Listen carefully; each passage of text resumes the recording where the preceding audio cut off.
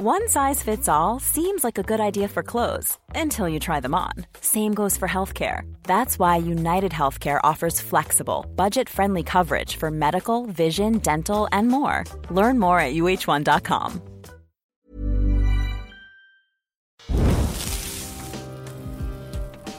People can change anything they want to. And that means everything in the world. Show me any country, and there'll be people in it. It's time to take the humanity back into the center of the ring and follow that for a time. You know, think on that. Without people, you're nothing. Without people, you're nothing. Stoke the fire. All right, ladies and gentlemen, welcome to another edition, another installment of Stoke the Fire. As always, we're your hosts, Matt Stocks and Jesse Leach. You may detect in my voice a slight difference in tone today, Jesse. I've got to come clean with you in the entrance of transparency. This is my first hungover podcast of 2021. But in my defense, last night was the finals of the European Championships. England got through to the final. It was the first time we'd gotten through to, a final of any level of that kind of tournament since, I think, 66 when we won the World Cup. So it's, 50 odd years in the making. And I don't even like football. And I don't really have any invested interest in the sport, but just the national momentum that's been building in this country over the last few weeks was so profound, and it felt like a lot of nationwide healing was really taking place. And there were some people who kind of let the side down in the last sort of 24 hours. A lot of the news has focused on some of the violence and vandalism that went down after we lost, and then also some of the racist slurs which were aimed at some of our players. But that feels like a really small minority, and it's just, unfortunately an embarrassingly loud one, but it is a small one. And on the whole, like, the team just did the country so proud, and it's just been, for me, the first time in my life I've ever felt pride over being English. And so it's been a really beautiful time, and so that peaked last night with Quite the Night. So yeah, I'm a little bit ropey today, but I'm excited to be here. Ropey, I like that. How could you not? I mean, it's people celebrating and being in a good headspace. We're coming out of a very strange time, man. I get it. I don't care about any kind of sports at all, but I probably would have been right there with you, dude. It looked like a good time from what I saw on Instagram. Yeah, I had the pleasure of kind of just having the best house party to go to, and I was DJing it as well. And yeah, it was just like kegs, hot tubs. It felt like spring break. It was amazing. But and when you're DJing too, you can't help but jump in the party with that. That sounds like a lot of fun, man. Well, I DJ'd 3 nights in a row before the football game as well, because that was my first time back DJing in 18 months. So it's been a huge week of kind of rebirth and a lot of fun's been had. But we're not here to talk about that. Time is kind of tight today as well. We've only got our guests for the hour, so let's just jump straight into it. Jesse, why don't you tell everybody watching and or listening just the amazing guest that we're thrilled and honored to be joined by today, and then we'll get him on the show. Yeah, he's super talented. Everybody knows who he is, I'm sure. But more importantly for me, he's just a great dude. Myles Kennedy. Come on down, brother. Hey. Yeah, man. It's good to see you guys. Wow, with an intro like that, I don't know what to say. I think someone fooled you along the way. There's no talent here, and I could be a real asshole. All lies. Humility as well is something that's rare in this game with people who are at your level, and you've always exuded that. Jesse, Myles and I had a podcast together for my other show recently, which I know you caught, and it was funny because halfway through that, Myles just started talking about this age-old tradition of storytelling around the campfire, and it was like, boom. Do you know Jesse? He was like, I know Jesse. I love Jesse. I was like, we've got to get you on our show as well. So I'd like to kind of start, if it's okay with you two, hearing about your friendship, your connection. Where does that begin? Because I gather it's not just like a casual acquaintancey thing. There's like a mutual kind of admiration and respect that flows both ways with you two. So Jesse, why don't you take it away? Yeah, it was quite random. And just side note, I think we should use that as like a soundbite for Stoke the Fire movie. Maybe we could do a new intro with just Myles talking about what he said. But yeah, if I recall, the first time I officially met you was at dinner. We went to, what the hell's the name of that place? Chef Santos spot, Beauty in Essex. Yeah, that's right. In Manhattan. We had dinner, and you and I just happened to sit next to each other. And I knew who you were, but we didn't really even talk much about our bands. We just talked about tour life. We talked about, I think Jeff Buckley was part of the conversation, music, being sort of sensitive dudes. And, you know, I had a bit to drink that night, but from what I remember, it was just a really nice down to earth talk with a nice guy. Like there was no rock star ego. There's none of that. Cause you never know, like in this business, you get either the guys who are total pricks, which they're not a ton of them, or you get the guys who they take their stage persona and bring it to around the table and entertain everybody. Then you have sort of the humble, quiet, just regular people that are asking people questions more so than being like, hey, check me out. And you really came off as the latter, just a really nice, humble dude. So I remember our interaction just being friendly, you know? That was a cool introduction. I remember we had a mutual friend, Morgan, and she had for a long time had been saying, "Oh, you guys have to meet." And so she just kind of knew we were on the same page, I guess, as far as our personalities, and she made a love connection. So yeah, it was. I remember that was a great evening, and we were talking. I remember we talked about Jeff Buckley. I think Thrice was another one. Yes. Mutual respect for certain bands and artists. So yeah, that was cool. So it's great. It's how many years ago was that? Was it like 4 years ago? That's got to be longer than that, dude. That's got to be at least 6 or 7 years, man. Wow. Yeah. Time flies when you're touring, and then you stop touring, and life happens. And then I remember speaking to you at a festival we were both playing. You were playing at the same time that Killswitch was playing. I think it was in Canada. And we crossed paths briefly, and you were talking about having to take all the grit out of your voice. And we kind of talked technique briefly, but it wasn't, you know, super long conversation. But my interactions with you have always just been like, this guy's great. But just zero rock star bullshit, which I love about you. Well, you're both like that for me. I've kind of always noticed that quality in both of you, that kind of down to earth humility. Which, as you say, is quite rare, and it's cool when you meet someone else like that, right? It's nice. I've always, my thing with there are some people who are hardwired to kind of be on all the time, or they, and that's cool. I mean, it's part of that rock star persona. But for me, I'm too lazy. I mean, I don't know how they do it. Sometimes I get around these guys who are on all the time, and I'm like, wow, man, that's got to take a lot of energy, and I've got just enough to use it on stage for that finite period of time. And then it's like, okay, put that guy put him in the refrigerator. Let's just kind of mellow out for the other 23 or 22 hours. But yeah. Slash is super mellow, right? He seems like he's a super mellow dude. Super mellow, super chill. Yeah. That's nice. I find the people who are on all the time tend to be on something to be on all the time, you know? Because I think sometimes it takes that type of a thing, because to maintain that energy when you're sober, I mean, Ted Nugent can do it, but there's not a lot of people that can maintain that sort of on persona without being tied up in some type of a substance to keep you doing that. So, you know, I don't think that's the best way. So that's why for me, I just hide. You know, I just when I'm not on stage, if people are around, I usually just hide. I don't want to talk about.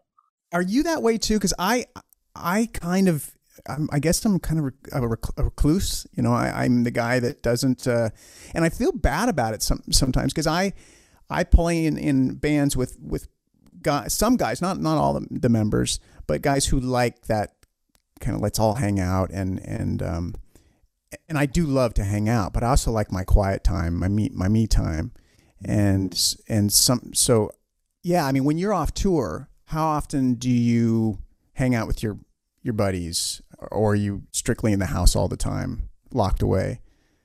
Yeah, I would say up until the pandemic, because we only had a couple weeks break, I would very rarely see friends. I would lose touch with people because of it.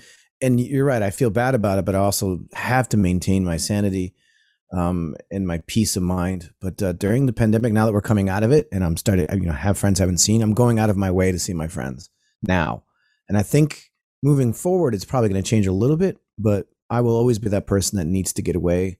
You know, if we've got a park nearby the venue, I'll get my bike out and I'll go and just sit and be quiet. And then preserving my voice, because between the screaming, yelling, and singing, sometimes it just takes it out of me, man. And I can't go into a social environment and just talk, because in the back of my mind, I'm like, rest. I got to rest. Right. I know. I think we talked a little bit about that the idea that you have like a certain amount of minutes or words you can use a day when you're on tour. And anytime I'm talking to somebody, I'm like, oh, I'm starting to feel it creeping in. It's going to be tired for tonight. Am I going to be able to hit that one note? Am I going to start going flat during the show? You know, it's like, I have a friend who he said that once. He said the lonely life of a lead singer, you know, on tour, that is.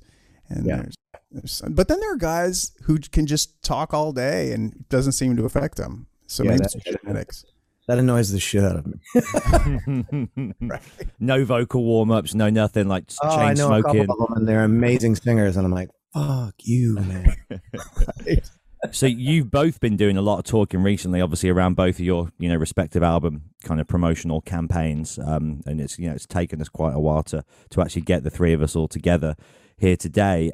Miles, when you and I were talking in my show, you were talking a lot about how much you really enjoyed the process of doing interviews and talking and connecting with people, which is the sole kind of driving force behind this show. But I wonder if the pair of you could perhaps shed some light on your mutual experiences with religion growing up and the impact that had on your worldview then and indeed now as well. Jesse, do you want to kick it off? Because we just had Jesse's dad on the show, Miles, and he was a man of faith and I guess still is. And so we got into some of it then. Yeah. When I look back on it, and it's funny because I actually have been reflecting a lot about that lately, because on the new Times of Grace album, there's a song called Far From Heavenless that deals directly with where I'm at and where I've been transitioning out of sort of indoctrinated thinking, and, you know, having been a religious person most of my life and sort of freeing myself of that and allowing myself to think outside of what I believe is the confines of religion. And as much as my childhood was restricted, there are certain ideals I still carry with me, the positive stuff, you know, and my father and mother are still very much, they go to church every Sunday, sometimes twice a week. My dad still preaches, even though he's retired.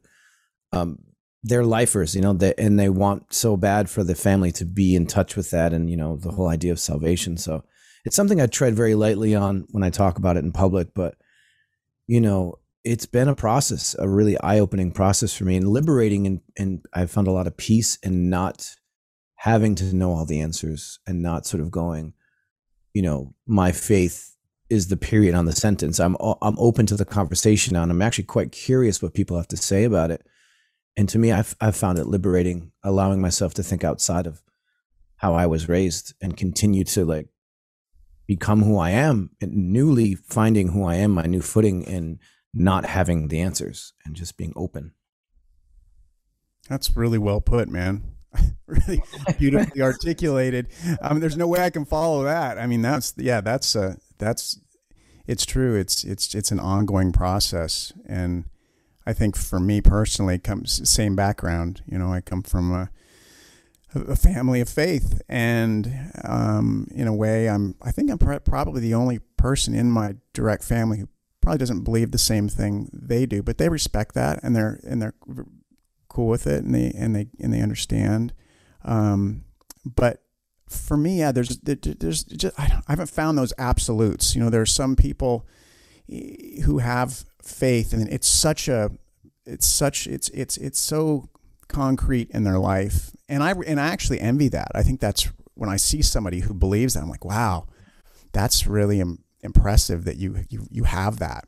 But I started asking questions really early on. You know, I call my second dad, because my biological father passed away when I was 4. And so my second dad, who's amazing, I used to ride with him to, he had two gigs every Sunday. You know, he's a Methodist minister. And so he had like the one gig at like 9:30 and then the second one at 11 at a different church, smaller rural churches here outside of Spokane. So I'd ride with him occasionally to the first one, and we just start getting, I was like 8, 9 years old, and we just start getting in these discussions. And I started asking questions that he told me later on. He goes, I thought you were like this budding young theologian. He's like, you just asked me these really heavy questions. And in a lot of ways, I felt like a lot of those questions never were fully, no one really had the answers I was looking for. Even as a man who's been on the planet now, you know, how many, I don't even know how many decades have I been, a long time since dinosaurs roamed the earth. But yeah, so those questions were never answered. So my journey's still continuing. I don't know about you, but I'm still on a spiritual quest. And I think I've found a certain solace in I guess, mysticism. I think that since I discovered guys like Ram Dass and Alan Watts, and there were some things that some concepts that they were throwing down that really, for whatever reason, connected with me. And I kind of look at life like religion and whatever your belief structure is. That's the operating system that works for you. And it was kind of like the operating system that I had as a young person that my family has used for a long time. It's maybe that was Microsoft. Maybe that was that particular operating system. And I was more of an Apple OS, So, and at this point, it's working. At this point, I feel good. But we could have the same conversation in 10 years, and I could be on a different part of the journey. It's an ongoing thing for me. Yeah, I find myself in the same boat, and I know that it's worrisome sometimes to my folks, and that's why I have to have conversations with them that have depth. I can't just like shrug it off because they're very concerned about my soul and salvation and all this, and I appreciate that. But yeah, I have found more peace in the past year and a half, 2 years, especially during the pandemic too, of just going out in nature, reading books. And you mentioned mysticism. Mysticism is a big one. And thankfully, my father's been getting into that as well. So he's actually evolving as well, which is really interesting. But yeah, I like how you described that. How do you think that bleeds over into your personal relationships? I see, for me personally, I start to view my relationships slightly differently in the way that I talk to people. I've become a lot more a better listener, really, I think, because of the journey that I've been on. Yeah, I agree. I feel like my journey at this point, so much of it is about killing the human ego. And so with that, I don't feel the need to have to, here's me, here I am, here's what I think about something, enough about me. What do you think of me? It's like that I've tried to take any of that, any little piece of that, and just crush it with the things that I've started to embrace more, because I realize it's at the end of the day, it's about being present and really just developing a level of empathy and learning to listen and not needing to show who I am, and just be a better brother, to my fellow humans. And that's something that I'm still working at. And there are days when I feel like I'm getting better, and then there are days when I'm like, man, you really did not achieve what you set out to do when you got up that morning. So I'm a work in progress, I love that. One of us, dude. One of us. You mentioned that you kind of had a second father in your life. Would you say you really lucked out with him? Because obviously, you lost your biological father so young, and so many people who do lose, their dads never get that second figure in their life. So they go their whole life without, that kind of guidance and leadership and support. So yeah, was your second dad a huge part of your growth and development as a person as well? And do you feel like you lucked out with him? Luck is an understatement, brother. I mean, this guy, Glenn, is so my father passes away, and we live in Boston. Things are heavy. Mom takes my brother and I, and we leave, and we end up in Wisconsin. Mom's trying to start over, and it's tough being a single mom with two little brats. And so, long story short, my mother and my soon-to-be stepfather get set up on a blind date, and she flies from Wisconsin. He lives in Nez Perce, Idaho. They meet in Spokane, Washington. 3 days later, they're engaged. Wow. Yeah, and that was 44 years ago, and they're still married. They're beautiful together, and he took me under his wing and treated me as if I was his own flesh and blood. And I've never thought about it. In fact, I was talking with somebody yesterday. I was talking with my wife.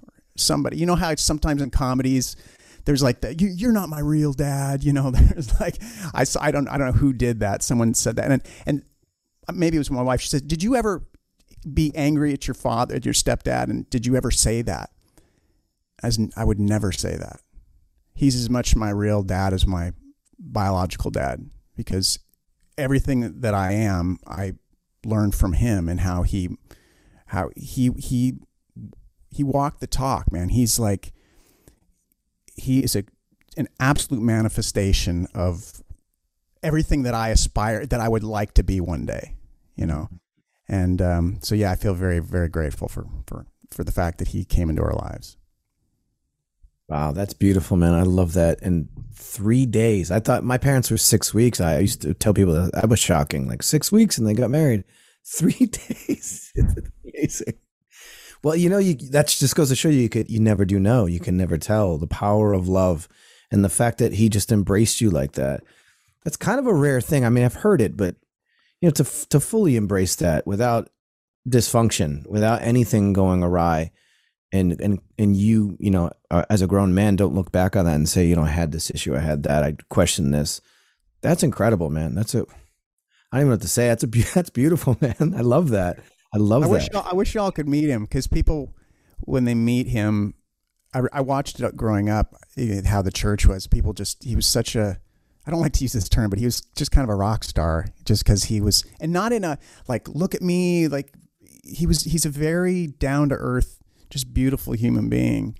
And so to have that day in and day out and watch how he conducts himself, man, what a wonderful thing. And yeah, we should have him on the show. We should get Miles's dad on too. Would you say that perhaps your early interest in performing may have even come from watching him do his thing? Took the words out of my mouth. Maybe. I mean, he's when he gets up there and does his thing, it's just so, it's not fire and brimstone. For him, I think that it was so much about grace. He was one of those guys where a lot of his sermons weren't based on fire, revelations and kind of scaring you into what's the term? What do they call it? Turn or burn? There's like a term for it, like your eternal salvation. His whole thing was or is about Jesus and the cool things he did, not to get religious and whatnot, but that was kind of the fundamentals were like the Gospels. And so it was fun to listen to him talk about that. And yeah, he just had a certain charisma. He just had a certain like confidence. I just watch him. He's a bigger guy and he just kind of commands. He walks up there and you can't help but, how some artists or people, they just have that X factor where you just like, wow, that dude's cool. And they command your attention, right? My father was the same exact way. His eye contact, the way he would use his hands for body language was accurate. So he would just draw your attention. You couldn't fall asleep. You couldn't not take your eyes off him for the 10, 15, back in the day, 20 to a half hour, he would do his sermon. And, it's funny because my conversation with Matt and my dad, we talked about exactly this. And I think I did learn a lot from him. I don't think I'm even close to his power and the way he carries himself, but I had a similar thing too. Like people love and admire my dad because of that as well. And my dad was definitely both law and gospel. You got both for sure. But I always loved when it was the gospel sermons. I always go, do you like exhale? Like, okay, this is not so bad. Right. Right. So what did your father think of you in your musical career? How was the support system there? Well, that's going to go right back to you. That question's coming right back at you. That's like one of the things I wanted to ask you, man. You're reading my head. Yes, I think initially he was concerned. He's a guy with 2 master's degrees and a PhD, so he's a learned man. So he definitely was pushing for me because he thought, theology, but also like. I was always pondering the world. I would ask him the deep questions as well. So he wanted me to get into philosophy. He was pushing philosophy big time for me. So I actually went to college for college. I went to junior college for about 3 weeks to start to study. And yeah, I quit and my band went on tour and it was like, nope, I'm not doing this. But initially he was not into it. And then he started to see what I was talking about when I started to come into my own and talk about love and unity and all the things I talk about now. I kind of got the seal of approval from a distance with him. My mom was 100% gung-ho. Like, she would drop me off at shows. She had my back. My dad did it quietly for a while until he saw that things were happening and I was starting to make a little money and there was a possibility of a career. I think, and I don't fault him for that. He wanted me to have a good life, and little did he know I would have a good life. But yeah, back to you. How was that with your dad as well? Well, it was both my father and my mother wanted me to play music. My mom in particular initially, and she kind of forced my hand. I remember I was out playing soccer. I was like 10 years old or something. She's like, tomorrow, and it was the beginning of the school year. She's like, basically the music store is coming around. We can rent instruments, and I want you to pick an instrument. I want you to play an instrument. I'm like, oh, Mom, I want to play soccer. I wasn't ready at that point. So I did. I started playing the trumpet thanks to my mom. And then a few years later, I hear Eruption and Whole Lotta Love one afternoon, and I'm like, what is the guitar? What does this thing do? So that started that journey. And I actually started that to learn on my biological father's guitar that he left behind after he passed away, because he started playing not too long before he died. And so that was cool to, learn some riffs and whatnot on that guitar. It felt like connection to my dad. Now, as far as Glenn and my second dad, it was interesting because when I started really turning into a young metalhead, I think he was a little concerned, like, especially when we went to Kmart and I wanted to get Screaming for Vengeance by Judas Priest. Oh, yeah. And the deal was basically like, okay, you can get this, but I want to listen to it with you. So I'll never forget. We go home. He set up my boom box. He lays down with his head against the speakers. And, it starts out the Hellion and Electric Eye, and I can tell he's just like not really sure what to think. Rob Halford's doing his thing. It's incredible. We get 3 songs into it. He just finally leans up and he goes, son, I don't understand a word he's saying. Crack on. Oh, that brings back so many memories for me, dude. Same thing, just reading the lyrics and my dad being like, I don't know, nothing too terrible here, I guess. Right. Yeah, but back then though, that was, it was a concern, especially through the 80s. I was talking about this on the last episode with my pops about the satanic panic. Like, there was a whole thing going on there where people were really concerned that, kids were doing ritual sacrifices. And I just remember that was everywhere, all over the news. And, I was just fascinated by it because I didn't understand. And they were grouping bands like Journey into that too, which is hysterical in retrospect. But yeah, it's amazing how parents just so hands-on. But yeah, I love that your mom, you never hear that. Like, you're going to play, they're going to play an instrument.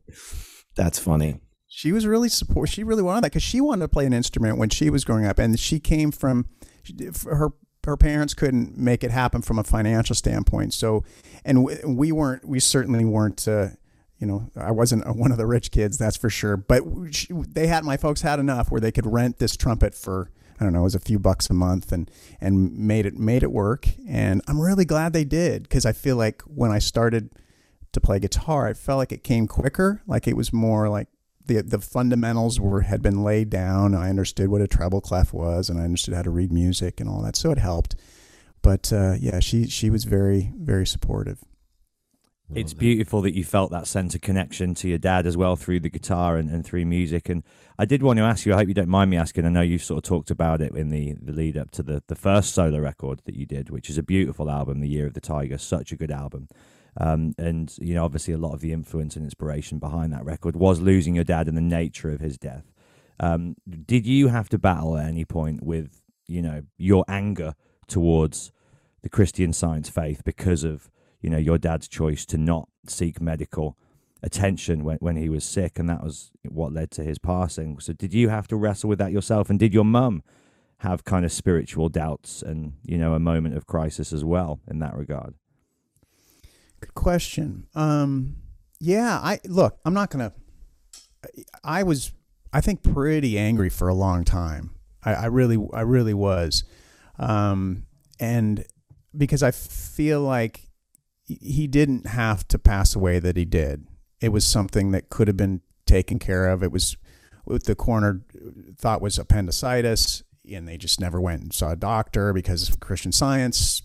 Doctors aren't really the thing. At least they weren't back when my family was in it. So yeah, I think I went through a long time trying to deal with all of that. And writing Year of the Tiger was really helpful. I feel like it really helped get a lot of that out of my system. And I don't feel angry anymore. I really don't. I feel like there's been closure without a doubt. I got a question for you. Skipping right to what we're talking about. You know, solo music. I'm always intrigued by that. It's something that I have for many, many years sort of attempted on my own and just never really followed through. And even during this pandemic, I taught myself piano again and really just kind of wanted to express myself outside of all the music that I do. You know, and I know you started out, correct me if I'm wrong, more of a studio guy, correct? Before you like had the spotlight on you. Was it therapeutic too to go back and like have your own sort of point of view and not have anyone telling you how to do it or what to do or fix that? I mean, doing a solo record to me just seems so liberating, but also so daunting. Where were you when you just like, I've got to do this? You know, I think it was something that I'd been chipping away at for a long time, thinking about doing. And I'm the kind of guy who needs to write a lot. In fact, it's interesting because over the last few months, I told myself I don't want to write and I just will noodle on the guitar, but I'm not going to write any songs. And I got to be straight up, not the best thing for the way I'm hardwired. I have a very, I think it's how I've dealt with anxiety and depression for as long as I can remember. And that excuse my French, but that shit gets pretty dark pretty quick. And so if I don't have that thing to focus on, yeah, I'll focus on stuff that's just, I go places I don't want to go in my head. So yeah, I knew I had these other things, but when those things aren't going, I need to fill the space with the solo stuff. And, so the beauty of that is that you get to try things that you normally wouldn't get to do in the other projects, and so it helps you, lets you stretch out, lets you experiment, and then when you go back to those other projects, you're kind of invigorated and you've gotten a lot of those things off your chest. And I feel like it's kind of helped my writing game to a degree. I feel like it's made me understand things a little better and evolve. And once again, it helps that guy who's that work in progress to continue to go try and get to the place he wants to be someday.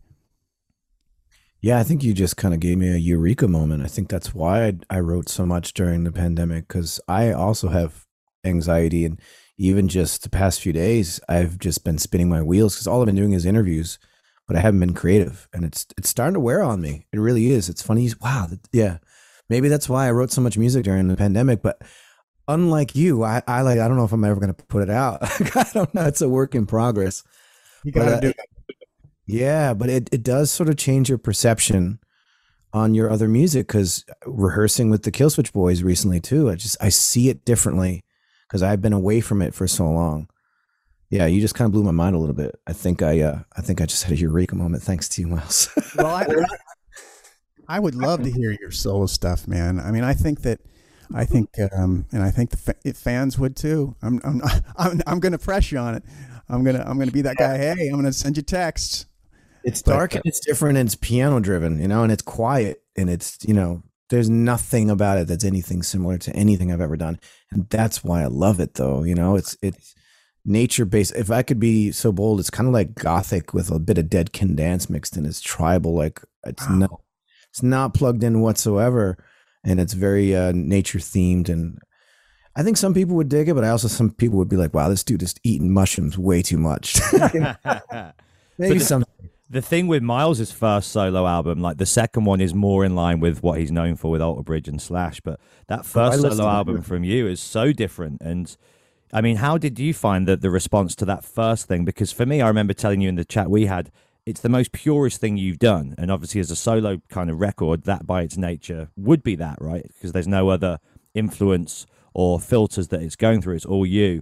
But how did you find the reaction and the response to that first record? I think I was surprised because I did. It's interesting hearing Jesse talk about what he thinks people might feel about that other side of his artistic persona. And I felt the same things, the same concerns. And I was genuinely surprised with the fact that people were like, oh, well, this is him just being his authentic musical self. And sure, there were people who didn't like it, and that's fine. But I was surprised with the number of people who were willing to give it a chance. I was really pretty blown away because it's an acoustic record, and I'm known as the hard rock, high singing, like what is this? But what I've learned is that people when something is from the heart, they tend to give it a chance. Rock, people, human beings want to hear honesty. They want to see honesty. Like when you go to an art exhibit, you want to see an artist that's presenting what's here, and it's the same thing with music. So Jesse, if you're being honest and it's coming from an authentic place, I think you're going to be surprised with how people react.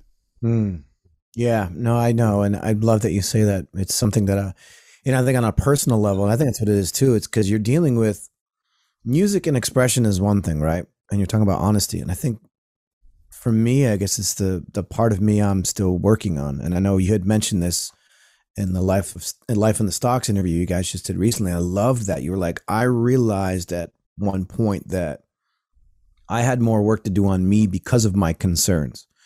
And I think, I was listening to that just the other day, and it kind of struck me. I was like, yeah, I think as much as I did a ton of work during this pandemic, a ton, I still got a ways to go. And I think for me, I love what I'm doing with my solo stuff. To me, it's something I would listen to. And I think that should be enough, right?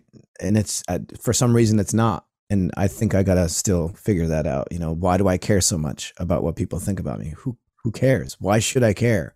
I don't know. I'm not quite there yet, but I'll work on it. Hey, and there's you know what? And there's nothing wrong with admitting that. That is part of how, look, we all have a need to be accepted by our fellow humans, right?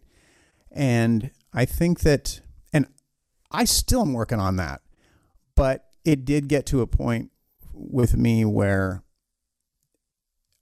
I had to, it's kind of like we were talking about earlier with that ego thing, with that realizing that my ego, ultimately, if I could just get out of the way of myself, I'm going to be a lot happier. And so many people, we get in the way of ourselves. We get in the way of who we truly are because we're afraid of what other people are going to think of us, and they're not going to like what's really right here. And you know what? I got to the point where I was just like, fuck it. I can't live my life worried about what everybody thinks of me. What do I think of me? What do I need to express while I'm still breathing oxygen? Because you know what? If I'm on my deathbed one day and I haven't shown this other side of me, and this part that's just dying to get out, I'm going to regret that, man. No regrets. No regrets. Profound words, my friend. Yeah, and I guess that's it, really. It's a personal thing, and I gotta sort of work on that. But I love that I love the way you're talking about it. It's very inspirational because I don't think a lot of people think about music this deeply. When you're talking about being in a band, you're surrounded by other guys, you're sharing that load. But to me, like when you strip all that away and it's just you, take the music away, like that's you bearing your soul without anyone else's sort of like input or reinforcement, really. And I think that's probably the big thing for me is I'm so used to just, if I may be honest with you, standing on the shoulders of giants, like working alongside Adam D, who like is just this incredible producer and songwriter. And almost everything I've ever done is with him, and he really has that sort of quality control. And for me, like, you know, the stuff that I want to do, some of it's abstract, some of it's strange, but maybe that's what's going to make it good, you know. But I guess it's all in your head. And you're right, get out of your own way. I love that. I think that can apply to anybody listening.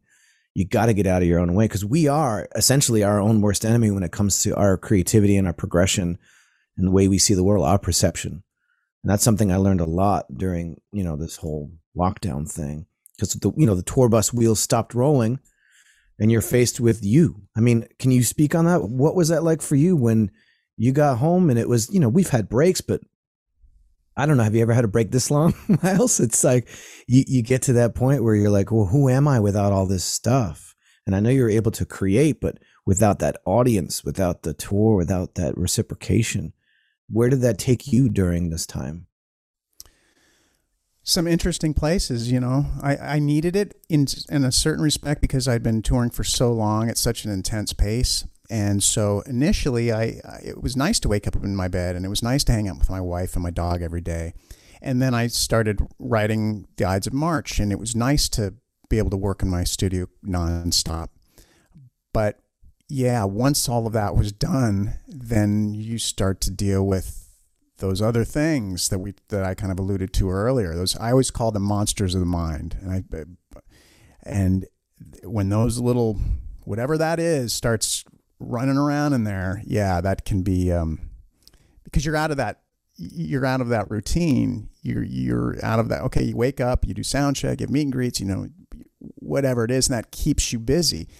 And when you're suddenly left to your own devices, that can take you in some very bizarre, for at least how I'm hardwired, you know, some things I had to work through. So yeah. With that said, though, there are things that I've learned about myself, and I've absolutely loved getting to hang out with my wife all the time. And we adopted a cat, the neighborhood feral cat, which had been coming around for a while. I should say he adopted us. I love that. He's just rad. His name is Azrael, and he's this black. He's a black. I think they call him Bombay. I can't forget what they're called, but I don't know why somebody hasn't. If someone abandoned this cat, they are just a bad person, because he's so cool. He's just big, like beautiful, and he loves affection. I got up this morning and I went and sat out in the backyard, and he usually sleeps at night, or he goes outside at night, and we don't know what he does. He's just, you know, he's still an outdoor cat. I love cats for that. God knows what they get up to out there on the streets at night. They're so dangerous. And I hear meow. He's kind of like the Barry White of cats, because it's a really low voice. It's like meow. And I'm like, Azzy cat, where are you? And he just runs up to me, hops on my lap, and he wants to be petted. He's real aggressive about wanting pets and stuff. So little things, I can't do that when I'm on the road. You know, I can't bring Azzy cat out on the tour bus, because so many people, including myself, I'm actually allergic to cats, but he's so cool. I'm willing to sneeze through that. I love it. I love it. And yeah, a huge part of this last 18-month period for nearly everybody that I've spoken to has been about that personal growth, which at first is difficult, isn't it? As I think we all share, as like the way of running sometimes from the problems is by staying busy and productive and creative. But when you can't run anywhere else and you're just left looking at yourself in the mirror, and you have to kind of face up to some of those things that you've perhaps been putting away, it is difficult, but you come out of it, if you're lucky enough to. You come out better and stronger and wiser, don't you? And more humble. Absolutely. And without a doubt. So I think, yeah, those of us who the workaholic types, we've had a real, we've kind of had to come to terms with a few things over the last year or so, and especially touring musicians. So it's been good. I feel like I've evolved a little bit. So cool. Yeah, same. It's funny you mentioned workaholics, because I think that's what it is, right? Why are you so busy all the time? What is it about the busy brain? You know, and I do think, you know, there are friends of mine, people who are very close to me that spiraled, and for the first time in their lives, spiraled into an actual depression because they couldn't handle not doing anything. And, you know, I'm going back to what you're saying about life on the road. People think, you know, this common misconception of like, what life on the road is, you know, freedom, parties, all this like weird shit that people think we do. When we're actually just creatures of habit. There's a routine. And if you're a healthy touring musician, you got like this thing that you got to do. You got to do press sound, like you mentioned, sound check. I do exercise, stretching, meditation, make sure you get your meal in hours before, like just all these things that you just have to do. And once that was gone for me, yeah, I just sat with myself. And at first it was very difficult, but you mentioned cats. I have 2, and I'm such a cat guy. We could do a whole thing on cats. I won't go down that rabbit hole. But, little things, right? Like I would just sit and be, and I don't really have time for that for the most part. Like my brain won't allow me to do it. So teaching myself how to sit and just be and to really reflect on a lot of things has been beautiful. And that's stuff I'm going to miss. I mean, lying next to my girlfriend in the morning and not rushing and getting all this affection and sleeping in my own bed. And I'm going to miss the shit out of that, man. It's made me so much more grateful, and I have much more of a sense of home because of it. But I think, the flip side is once this thing starts rolling again, I think there's going to be a new appreciation for it as well. So I'm trying to find that balance. I'm trying to take what I've learned and move forward, as far as when touring starts up again. Yeah, that's beautiful, man. I think that, I think there was so many things that we took for granted in the touring life. And I touch on that quite a bit on this last solo record. The idea that just even standing there in front of your wardrobe case, putting your clothes on, joking around with the guys as you prepare to kind of, do what you do on the stage. Within a few weeks, I missed that. I missed the silly banter back and forth and the dumb jokes and all of that. So yeah, I think it's definitely taught me not to take any of that for granted. Because it can just be taken away from you in an instant. Yeah, and those are the moments, though, right? Sometimes it's the simple things like that camaraderie backstage before you get on stage. Sometimes there's more magic than the actual show, depending on the night. But I love those moments. I really love those moments, or the moments where you're, a couple of you guys are awake early in the morning and the bus is still rolling. And you're watching the scenery go by. You're like, wow, this is my life. It's crazy. I love those. What I don't miss are some of the backstage bathrooms. Oh my Lord. Right? Oh man, yeah, don't get me started on that. Yeah, it's horrible, right? I mean, even more so for us, I'm sure. and those sandpaper towels that they sometimes give you, that drying your body with them is just like tearing your skin down. It's on such a minuscule level compared to what you guys do, but having just this weekend myself got back to DJing after 18 months of being away from it, it was so crazy how it felt like a huge part of my soul had been left unnourished for so long. And as soon as it was back, I was like, oh, this is what I'm meant to do. This is what I do. This is kind of my calling. And it's immediate, and it's such a beautiful feeling. And yeah, when you guys get to do the thing that you do, which I'm sure won't be too far away now, it's such an amazing, like, flooding back of, oh yeah, this is kind of what I've been doing my whole life. And it felt like it was kind of going for a while, but it's right here and it's on. And let's just throw myself back into it wholeheartedly. It's an amazing feeling. It really is. A few weeks ago, I got to do 2 shows, but it was supposed to be a longer run, and long story short, a few of the days got pulled, and we're like, well, we can cancel this short run. I was just like, no, we've got to do these shows. We're gonna find a way to do this. So I was like, I'm just going to show up with an acoustic guitar. We're going to we'll get to the gigs in a minivan. We're going to do this. This is going to be great. And my manager, it was his idea as well. I mean, Tim's hardcore, which I love about him. And so we play in Lincoln, Nebraska, and Kansas City. And the first show was in Kansas City. I'm sure you know the Agora Theater. Oh yeah. Jesse. Oh yeah, cool place. And I remember just not really sure what to expect. And the minute I walked out on stage, I mean, they were so electric.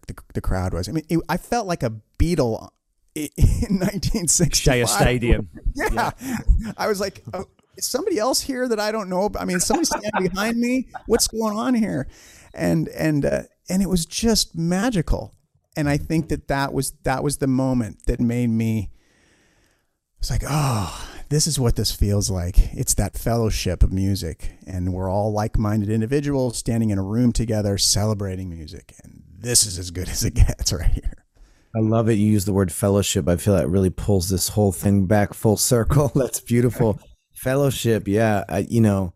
That energy you get from other people. And when you're all there for the same reason, you're there performing, they're there to receive it. But isn't it that energy they give you back that just gives you this sense of like fulfillment and purpose that I miss that more than anything? I'd say more than anything is that energy when you've connected with people and you can see that they're giving you just as much as you're giving them, sometimes more depending on the night. And what a beautiful thing that is. Fellowship. So beautiful. And look, I mean, this is fellowship. This is the connection. I mean, humans, it's weird for those of us who are kind of, we're talking about the reclusive the tendency to disappear and be by yourself. And that's great. But I feel like this is just as crucial, and standing on a stage and enjoying that entire ritual, because humans are just, I guess we're hardwired to connect to some degree. It's just, I think that the dopamine just starts, firing in the brain, and it probably harkens back to when we were hunter-gatherers. You'd work all day and then you'd all get together around the campfire and you'd talk about what you did, and there was this community. And I think that's just very much a part of being a human being. But we get to do it on stage with loud amps and loudspeakers and tell people, put your hands in the air. It's great. Their hands in there and you're like, okay. I'll never forget that. It's funny. It's a real moment too where like, I remember rejoining Killswitch and having those guys backstage be like, make sure you just tell the audience what to do. Because coming back into this role, after I hadn't been touring in a much smaller band, like playing big shows, and it just was kind of a running joke for me. And like, I would just say weird shit like, clap your hands and, just whatever. And they would do it. And it's like looking back, like, and they're like, yeah, just keep doing that. Did you ever feel, because sometimes I would feel self-conscious doing that. It took me a long time to embrace that. Like, because some of that, I know I do some of those. Some people call them cliches, but what else are you going to say? Like, and I think that people want that. They want that, because they know that then they're part of the show. Yes. Yeah, no, I 100%. Because when I first rejoined, I used my drink as like the sociable thing, which I don't do that anymore. I try not to. But I used to always have a drink because I would get nervous. Like, I didn't want to do the typical, like, make some noise. I never wanted to be that guy. I was like, cheers. And I would drink. And then like Adam, thankfully I got Adam who would just yap away. But yeah, now I do fairly typical cliche things, but I'm doing it without a drink. And I'm like really trying to like look at you and like, we're here together, right, and pulling the audience in. And once you do that, the shows get better. They do. Cause you're right. People want to participate. They're not just there, especially rock music. They're not just there to like quietly go, oh, this is very nice. They want to be seen and heard too. It's a beautiful thing. It is. Yeah, give them a show, right? Yeah. That's right. And make them part of the show. Yeah, totally. Man, what a pleasure. I know that you got a small amount of time here, but we could go on, and I just physically feel it's probably time to let you go. But man, what a pleasure. It's really nice seeing your face, and I love the solo stuff, man. I'm new to it. But I love it, and that first record really got me. I haven't really digested the second one, but man, I've always been a fan, and I love what you've done with Alter Bridge. Those guys are great too, good people. Very good people. So thanks for being one of the good ones, Miles. It's always a pleasure, and I can't wait to that day when we're at a festival and I see you, and we're like, that's going to be a really fun moment for me. I can't wait as well, and this has been really. I've needed this, frankly, guys. I appreciate this discussion because my soul, I needed this. You guys are awesome folks. You need it too, bro. Yeah, that's why we do it. We always walk away from it feeling so much, empowered and connected and inspired, and less alone. That's the goal. There you go. Please come back on again, in a year or so down the line, and we'll continue this discussion then, man. Thank you so much for, as Jesse said, gracing the show with your wisdom and humanity and humility. You are one of the good ones, my friend. Hell yeah, brother. Sorry, y'all. This has been really special. Thank you, guys. All right, brother. All right. Take Cheers, care. Mars. Peace.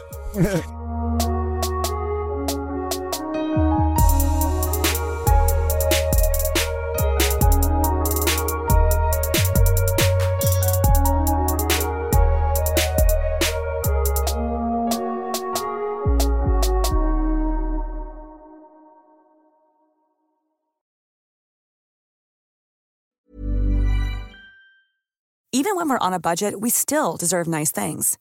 Quince is a place to scoop up stunning high-end goods for 50 to 80% less than similar brands. They have buttery soft cashmere sweaters starting at $50, luxurious Italian leather bags, and so much more. Plus, Quince only works with factories that use safe, ethical, and responsible manufacturing. Get the high-end goods you'll love without the high price tag with Quince. Go to quince.com/style for free shipping and 365-day returns.